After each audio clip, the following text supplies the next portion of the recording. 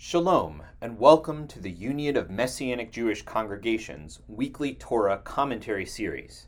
I'm David Wine from Tikvat Israel Messianic Synagogue, known for the best oneg in town, which is Richmond, Virginia. This week we're discussing Parshat Vayetzeh, meaning "and he went out." Our text begins in Genesis 28, verse 10. Dear Leah, a letter from your sister Rachel. Dear Leah, it humbles me now to think of how I acted when we were young. I was desperate and childless, and children are the blessing of God and the hope of our inheritance. I pleaded with Jacob, our husband, for a child. We believed that mandrakes would make us fertile and tried to use them as bargaining tools to spend the night with Jacob. You had many sons, among them Levi and Judah. I had only Joseph and later Benjamin. So much jealousy and blame shifting, but we're in good company.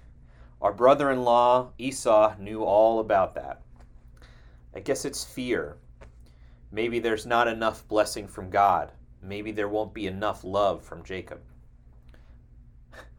You know, it's funny, but when we fled from our father in the middle of the night, which was obviously Jacob's idea, I don't know why, but I took some of my father's teraphim, his household idols, and hid them beneath me when I was on my camel. I never told you that, but that's why our father Laban came after us and ransacked your tent and mine. Maybe it's because I didn't want him to use the idols to find us, or maybe because I was concerned about the property inheritance that they represented. Or maybe I relied on them to a certain degree, which is wrong, I know. But desperation and fear gave way once again to deception and blame shifting. I was in a tough situation and I didn't handle it well, and I'm sorry. Little did I know how my actions would affect the lives of our children and our descendants. When I left this world, Benjamin, my son, entered it. And I'm so thankful for my elder son, Joseph, for his commitment to forgive. I'm cavelling, I know, but he was in a position of prominence, the prime minister of Egypt, and instead of revenge, he brought salvation from the famine. It was through my own son, Joseph, that I learned another path than the one I had chosen with you, Leah. There were glimpses of this Joseph sort of choice throughout the history of our descendants. Your son, Moses, was a Levite, a son of Levi. And this Moses, son of Levi, saved all the sons of Israel, kind of like my Joseph did for Levi. And when God told him he couldn't enter into the promise of Abraham, our grandfather, to inherit the land, Moses was heartbroken.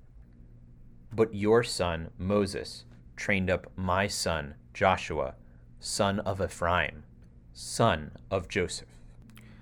Moses took the humble way, the Joseph way, because he knew the people would need a leader in the land after he came to rest with his fathers. But our sons frequently went the other way as well, making the same mistakes I made. It grieved me so when the sons of Benjamin, the son of Levi in the town square, I can't really even talk about it. But it led to the sons of Benjamin being destroyed by the hand of Hashem and by their brothers.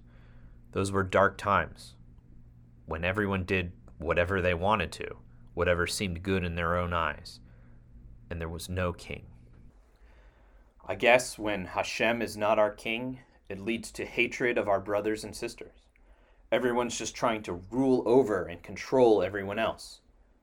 On the other hand, morality and justice seem to go with humility and respect for the kingship of God in our story, don't they?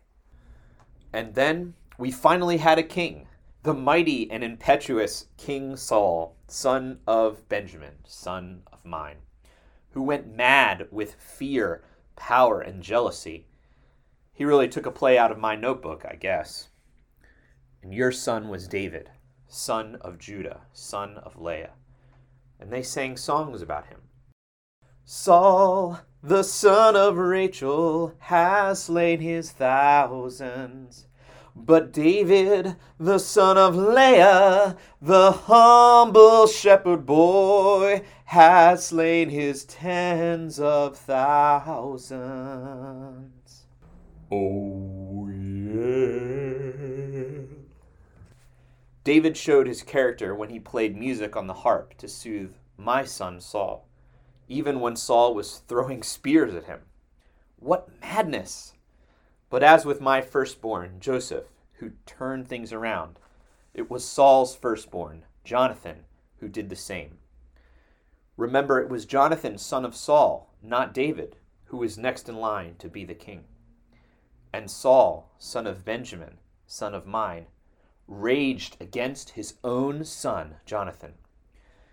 You son of a perverse, rebellious woman!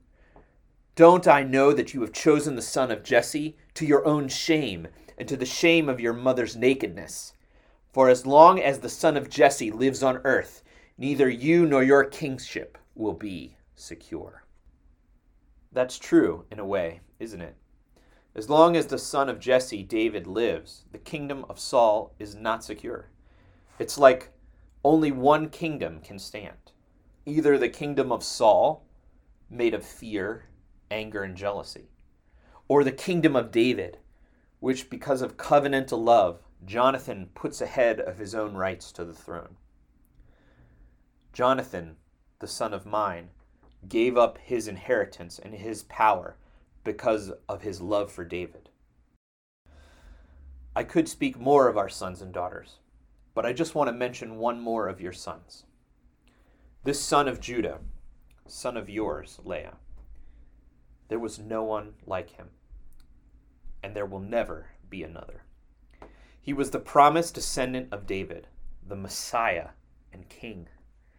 He followed the way of Joseph and Moses in humility and putting his brothers before himself. My son, the Apostle Paul, son of Benjamin, son of Rachel, said this about your son: For to me, to live is Messiah, and to die is gain. In other words, everything that Paul has, his whole life, belongs to the Messiah, son of Judah. It's not about Paul's kingdom, but about the son of David's kingdom. Because the son of Judah, the son of Leah, put our needs before his own. He thought of our lives and said that this was more important than his life. For us to have healing and joy and eternal life was more important to him than his own.